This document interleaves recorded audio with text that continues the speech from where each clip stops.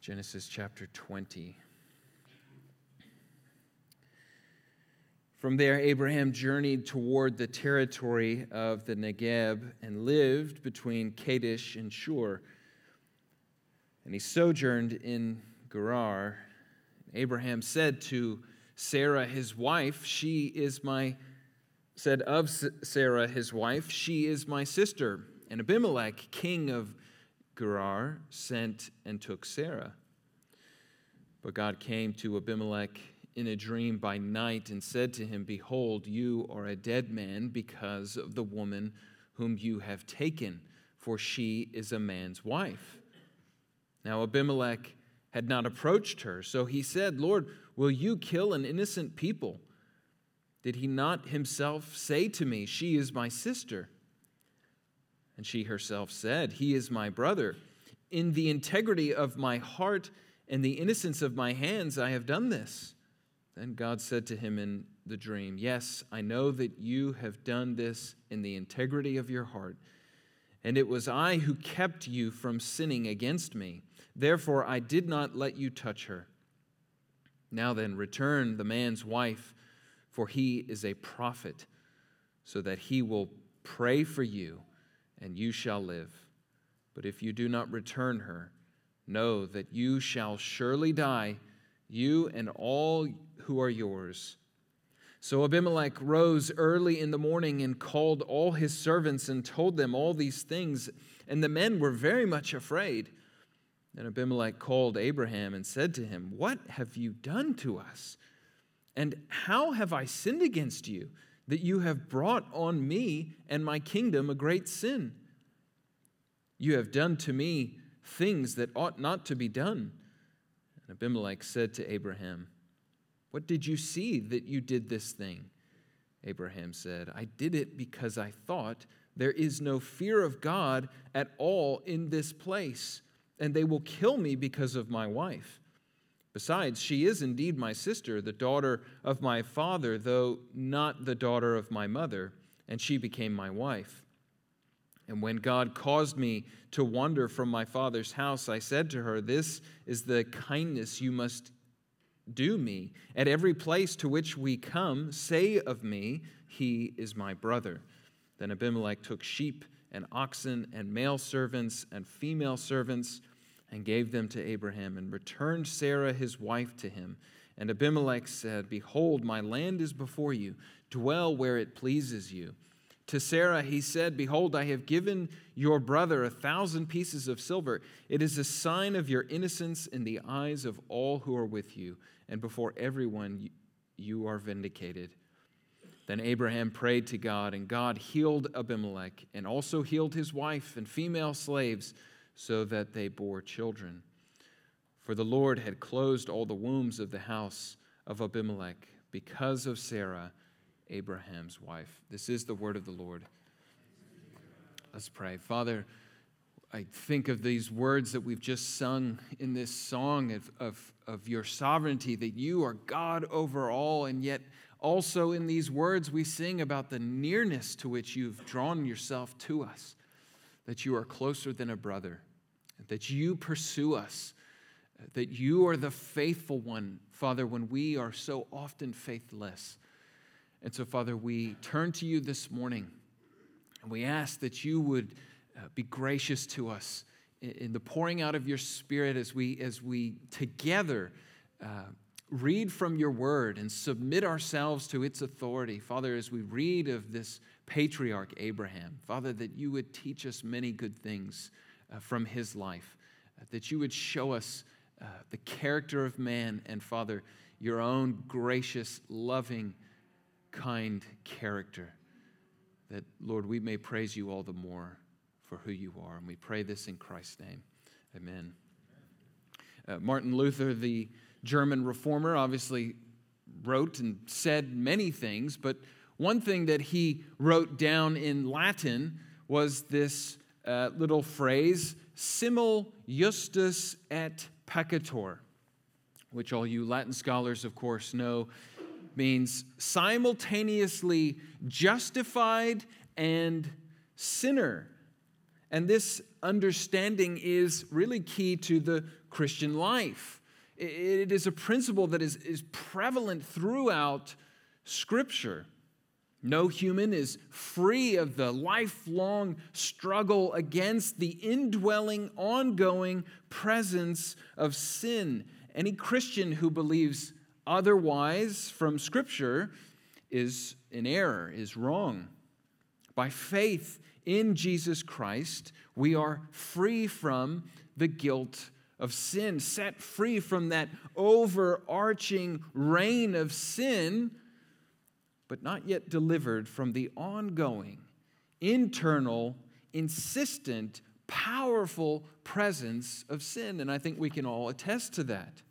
As we continue in this life of Abraham from the book of Genesis, we remember what Paul tells us in 1 Corinthians chapter 10 about our forefathers, about the patriarchs, writing, "Now these things happened to them as an example, but they were written down for our instruction, on whom the end of the ages has come. Therefore, let anyone who thinks he stands take heed lest he fall." Abraham, the father of the faithful, one whose faith is to be imitated, but also one of flesh and blood, one who still battles with sin like us. And in chapter 20, we see the embarrassment and failure of Abraham yet again. Feels like this pattern just continues to repeat. And we can stand there with our arms crossed and think, Abraham should know better. He should know better. Well, he did know better, and yet he still failed. So there is much for us as believers who stumble and fall that we can learn from God's dealings with Abraham in the story of failure of Abraham's faith, but also, and more importantly, the story about the faithfulness of Abraham's God. That is where this passage points us this morning. Now, we might fail more or less than our neighbor, our fellow believer who may be sitting near us, but at the end of the day, we are all, in a sense, failures as Christians, because there is not one of us who can stand and claim superiority. We can even fail in the same area multiple times. It is only because of the glorious faithfulness of our God that Abraham and Sarah and their future are left standing in faith at the end of this chapter. It's also an embarrassing, disastrous failure in faith that is an encouragement to us, to those of us who recognize our spiritual frailty and fear. It points us to absolute faithfulness, the absolute faithfulness of God, that we can trust Him to see us through. This episode is an embarrassment of failure of faith. Why? Because this is the man who we've read about for weeks now, who's received the glorious promise of God. He's seen the fulfillment of the blessing. He's seen the integrity of God everywhere. Everywhere he's gone, he's seen this and experienced this. And despite all of the advantages that surrounded his life, when the difficult time came, he crumbled. He went from a rock and a foundation to dust. This is also, as we said, not the first time that Abraham has failed. In fact, you remember, if you go back to Genesis 12, he did the exact same thing in Egypt. In fact, it's so unbelievable that some people actually think that this is the same story repeated with some nuanced differences, because they can't believe that Abraham would have made the same mistake twice in a row. My goodness, he's far too noble for that. Well, no, he's a reflection of human nature and human character. And that's the reality, is that we are all serial sinners. And here we see again the great father of the faith broken down, because he employs the same strategies that he had before. He repeats the same things, thinking that maybe a different outcome will come of this. But he's in a different location, and he's in a different setting. And those same pressures have come upon him and his family. But again, he's in a new place. And instead of learning the lessons, the new situations are new opportunities for him to witness of the goodness of God, of the faithfulness of God. But it's also a new likelihood that I will cave in the same way as I have before. Instead of rooting his life in the faithfulness of God, Abraham repeats the disaster of that embarrassing failure from Genesis chapter 12. Now, this kind of spiritual failure, it's never one-dimensional. It's never one-dimensional. As much as we would love our failure to be one-dimensional, we would love that to be our situation in our lives, wouldn't we? It'll only affect me. It won't affect anyone else, or it might affect one other person. And I'm sure that Abraham probably figured, okay, this will affect me and maybe Sarah, possibly Abimelech. But the failure of faith has multi-dimensional characteristics. And that's what we're looking at this morning. Here is the first for Abraham. He fails as a servant with respect to the word God spoke to him. In Genesis chapter 15, what does God tell Abraham? He's promised blessings in Abraham's life. He says to Abraham, "Fear not, I am your shield, Abraham." Future blessings, present defense. In other words, he's saying, Abraham, I am your shield. You can hide behind me. You can rest in me. You can trust in me. And why did Abraham fail in this? Well, we read in chapter 20, verse 11, I did it because I thought there is no fear of God at all in this place. As it turns out, there was more fear of God in the people of Gerar than in Abraham himself. As soon as the king tells his people about the dream that he's just had, they were very much afraid, is what the text says. And the pagans are showing Abraham what a right response to God looks like, what a fear of God looks like. Not the other way around. Let's put this in a modern context. A friend of mine was spending time with some of his work colleagues, and he was making an effort to be like them. And so he was using language that he wouldn't ordinarily use, and I don't mean Spanish. And then in this ongoing process, he took the Lord's name in vain. And it was one of his non-believing work colleagues who said, "Whoa, aren't you not supposed to do that? Isn't that a big deal for you to say something like that?" Conviction on conviction. My friend said he was gutted. He was cut to the heart. He was shown truth by a person on the outside who'd only heard about this and had to show it to him and say, isn't this actually what you believe?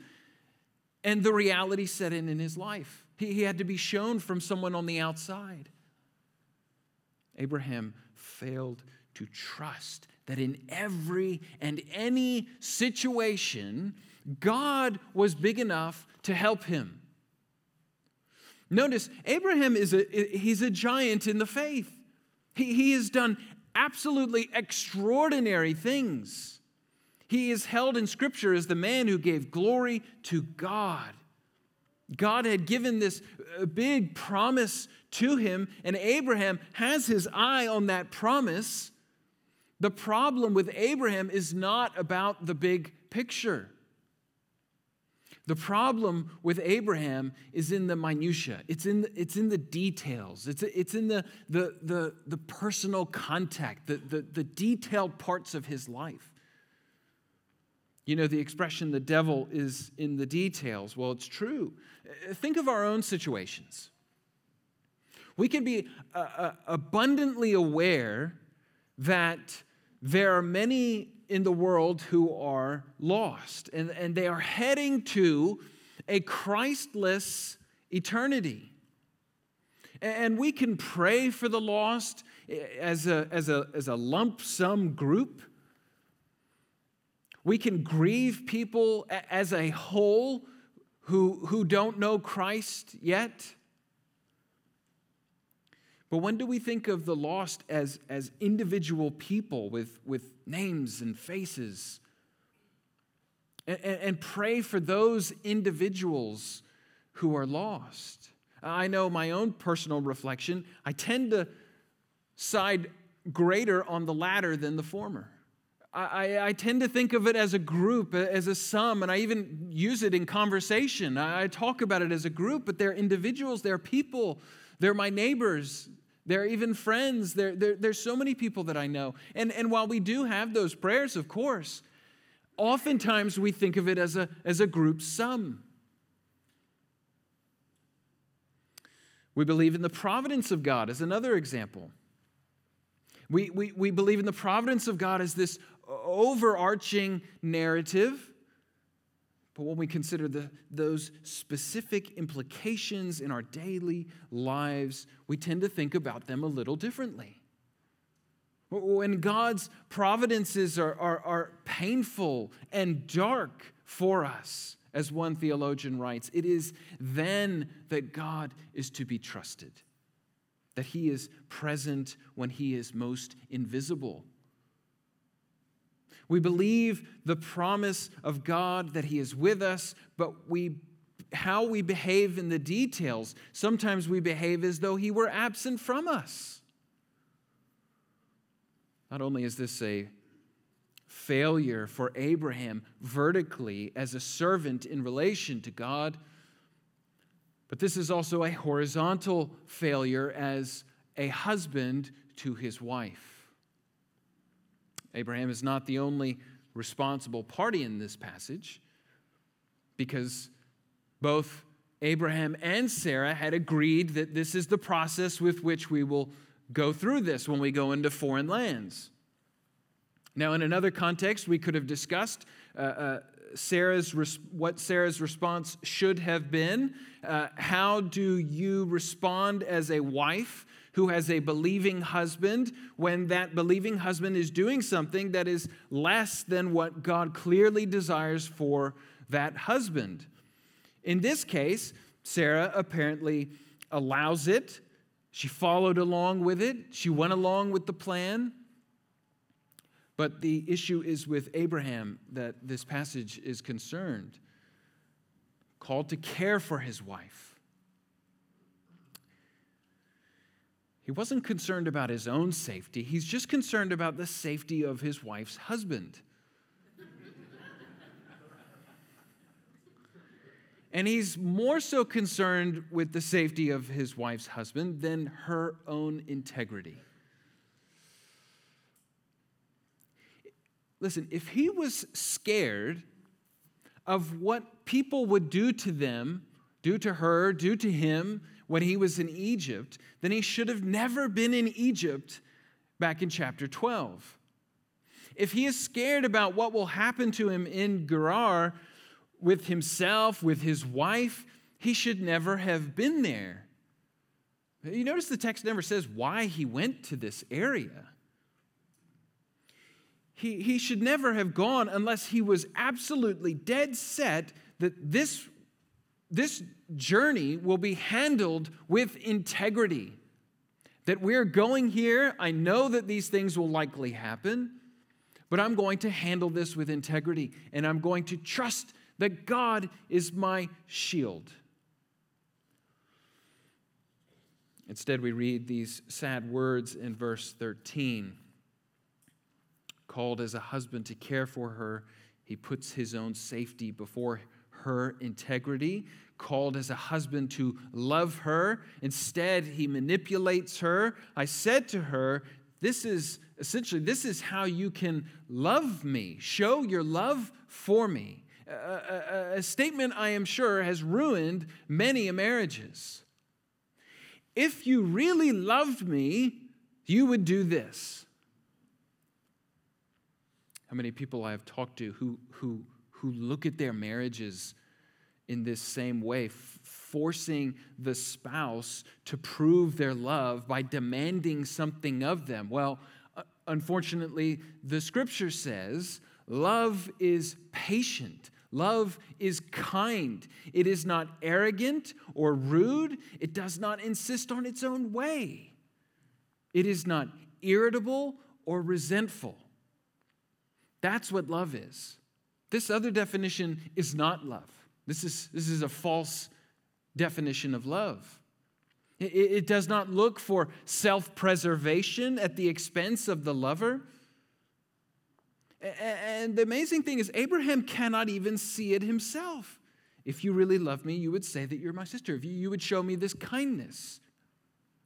We want to say to Abraham, if you really loved your wife, you would do whatever it takes to protect her, to protect her integrity. Fascinating, isn't it, that Abraham is this pillar of faith, a man whose life is generally focused on giving glory to God. Abraham grew strong in faith as he gave glory to God. And yet, do you see where the critical tests came in his life? They are all within the realm of the family circle. The test over Lot. The test he will face later on, whether or not he is going to be willing to offer as sacrifice the son that was promised. And it's fascinating that in those two cases, he passes those tests with flying colors.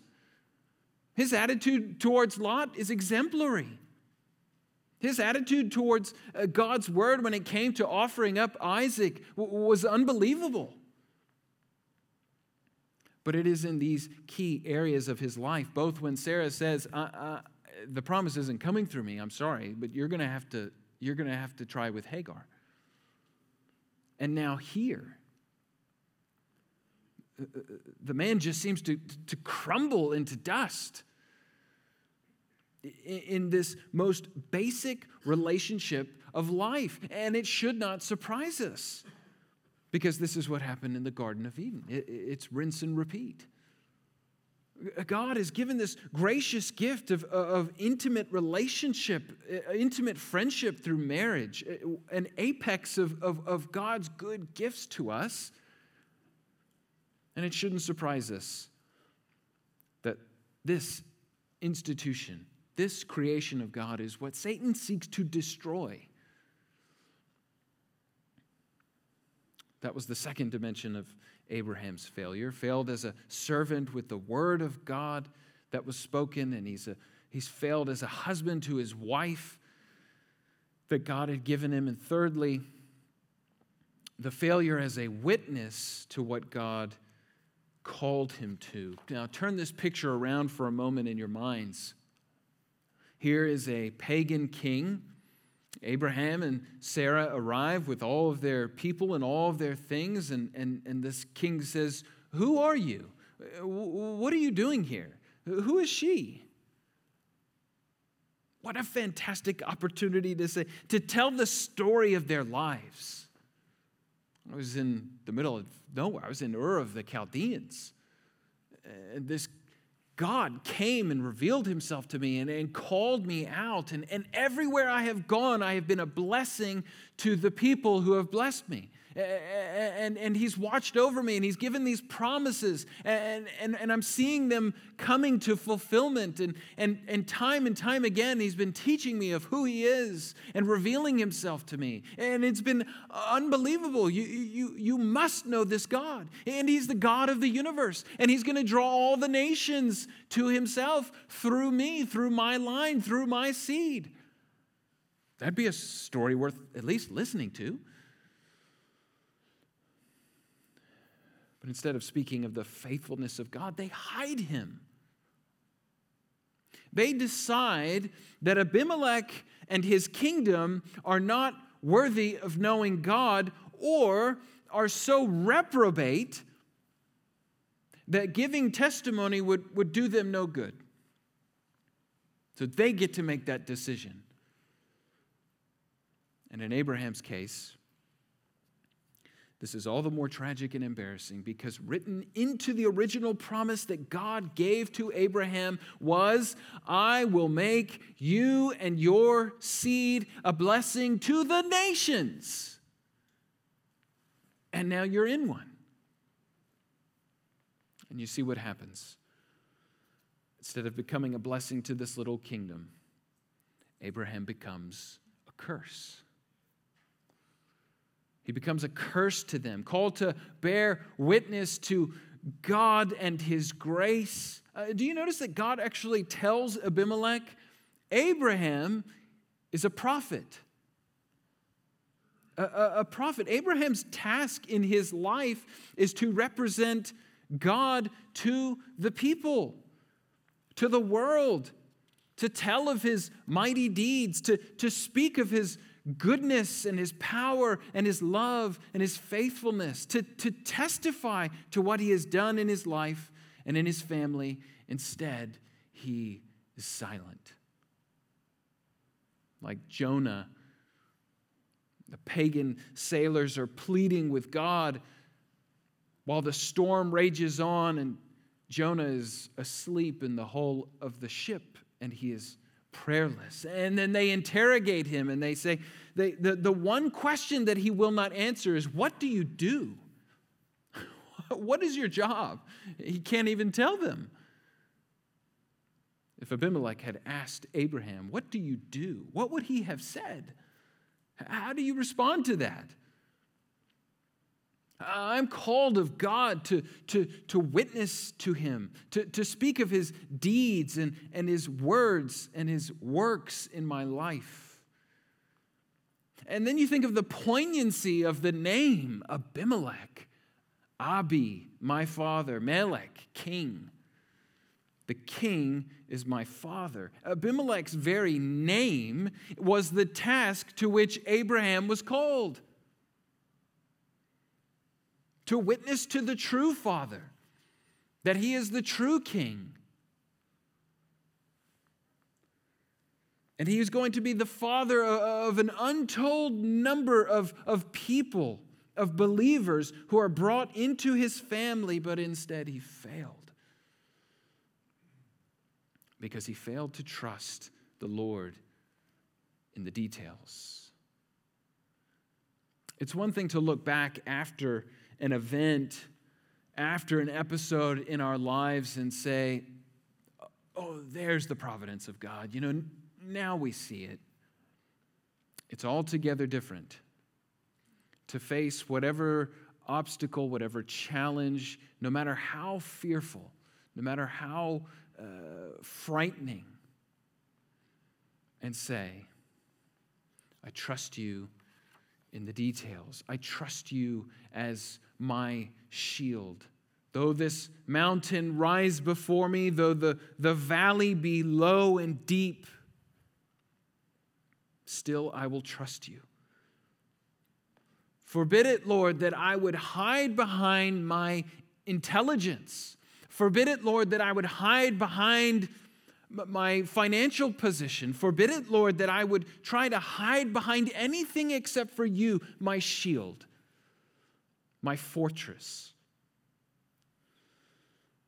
Well, everything would have been lost because of the faithlessness of Abraham, had it not been for the amazing faithfulness of God. And just as there are three dimensions to Abraham's failure of faith, there are three expressions of God's sovereign and gracious faithfulness to Abraham. First, in the way that he delivers his erring children. Though Sarah is not innocent in this, but look at what God did. Abraham couldn't say, Abimelech, if you'll turn to Genesis chapter 12 and following, you can see kind of the arc of where we've been in our lives. He can't look at Scripture. The only thing Abimelech has is the general revelation of God. Creation, created order. He knows nothing of the promise to Abraham. He has no idea about the calling and the setting forth and the promise of a land and a people and a seed. And yet God comes to this pagan king in the form of a dream that leads the king to prayer. Oh, God, have mercy on us. And at the end of the story, we are told that God had done something here. There was a sickness in the land. There was one of the aspects of sickness was that it prevented Abimelech from being able to have Sarah. In God's providence, he protects the integrity of Sarah. It's an unbelievable thought that God would use sickness as a preventative, as a way of protection. We always look at sickness as the worst thing ever that could happen. God, why? Why are you allowing this?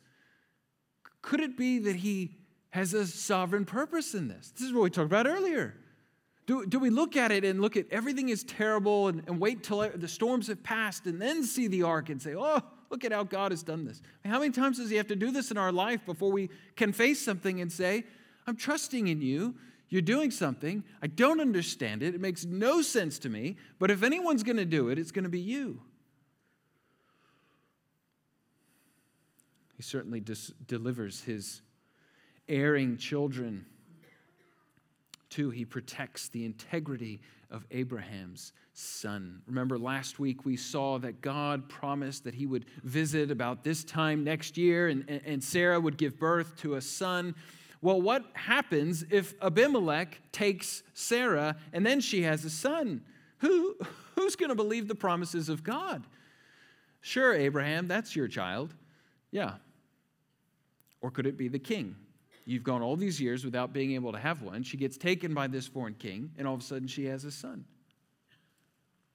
So he intervenes in this way, not just to protect Abraham and Sarah, but it's also because he is focused on the promise, and he will not let it go. He's committed to safeguarding the child of promise. He will not let the promise fall to the ground, no matter how things appear. He passed through the split carcasses of the animals as a way of saying, I will cease to exist rather than not keep my promises.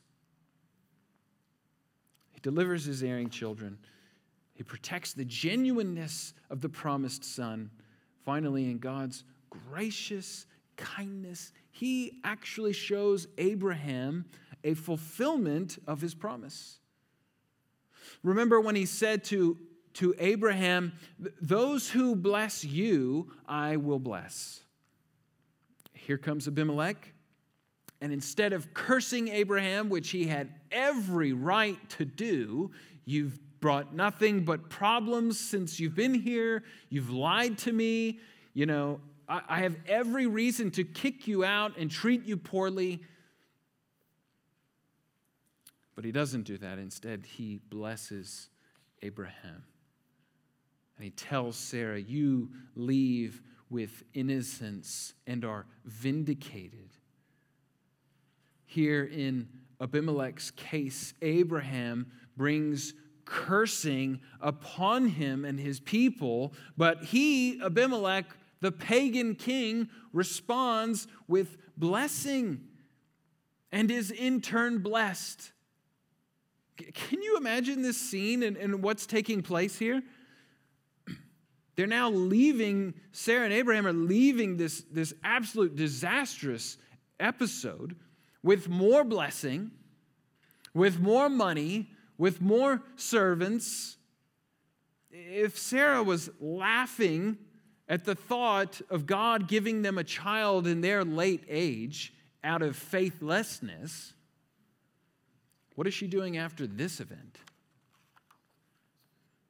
You just picture her walking down the street with Abraham saying, look at what God has done for us. Despite our stupidity, despite our total lack of faith, He's proven yet again His faithfulness to His promises. And now they look ahead to the greatest fulfillment in the birth of Isaac and the greatest test, the challenge to sacrifice him. I would imagine if we took all of our failures, all of our times of faithlessness in these three categories, faithlessness to God's word, faithlessness to those near and dear to us, our spouses, our families, faithlessness in our witness, and we were to stack them up against our successes, I think it would be drastically disproportionate. You might say, no, well, actually, my successes would be a little bit higher. Well, then you can go ahead and add one to your failures, because you just lied to yourself and us. Drastically disproportionate. This is why karma is such a bad deal. You think of that interview with Bono, and there was this French music article writer. I said, Bono, you believe in karma, right? I'm paraphrasing this because I don't speak Irish. But he said, no, mate, no, that'd be terrible. I'd be going straight to hell. I'd be destroyed. I have to believe in something. He said, oh, my bad completely outweighs anything good I've done. I have to believe in a Savior who saved me from death and my terrible, stupid mistakes. And then he shared the gospel with this guy who'd never heard the gospel before. Unbelievable. But you see, that's the beauty of the gospel. That Christ takes all of these failures up, all of that faithlessness in us, and all those dimensions of failure and faithlessness that we have in our lives. And He puts them upon Himself on the cross.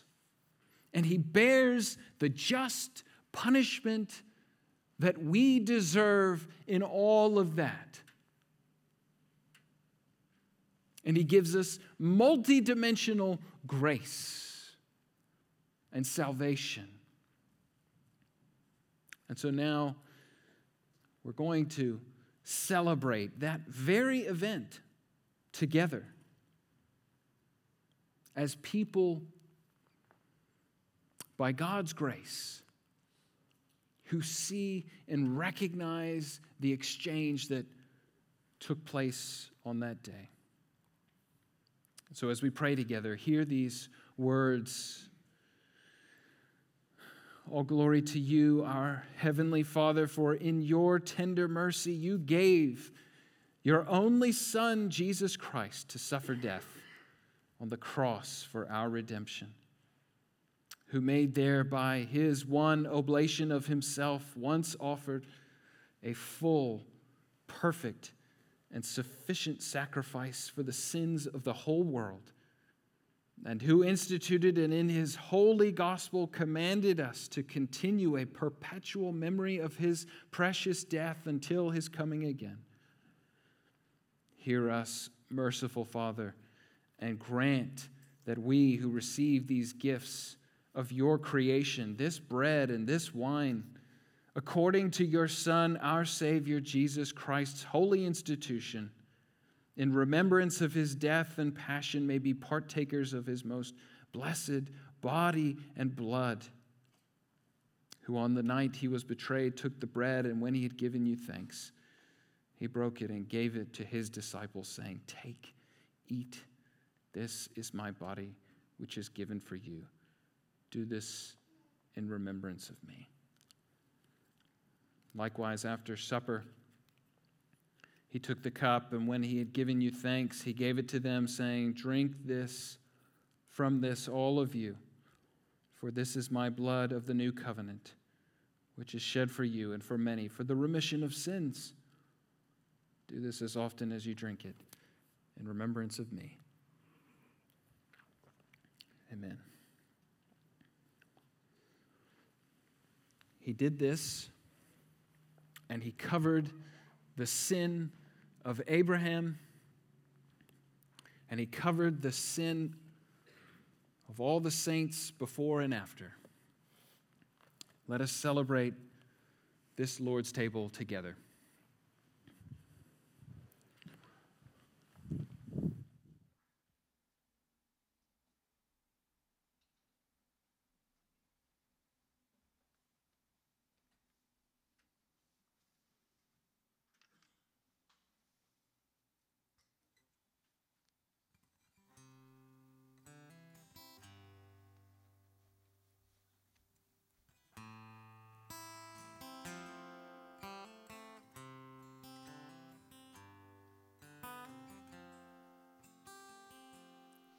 You have redeemed my soul from the pit of emptiness.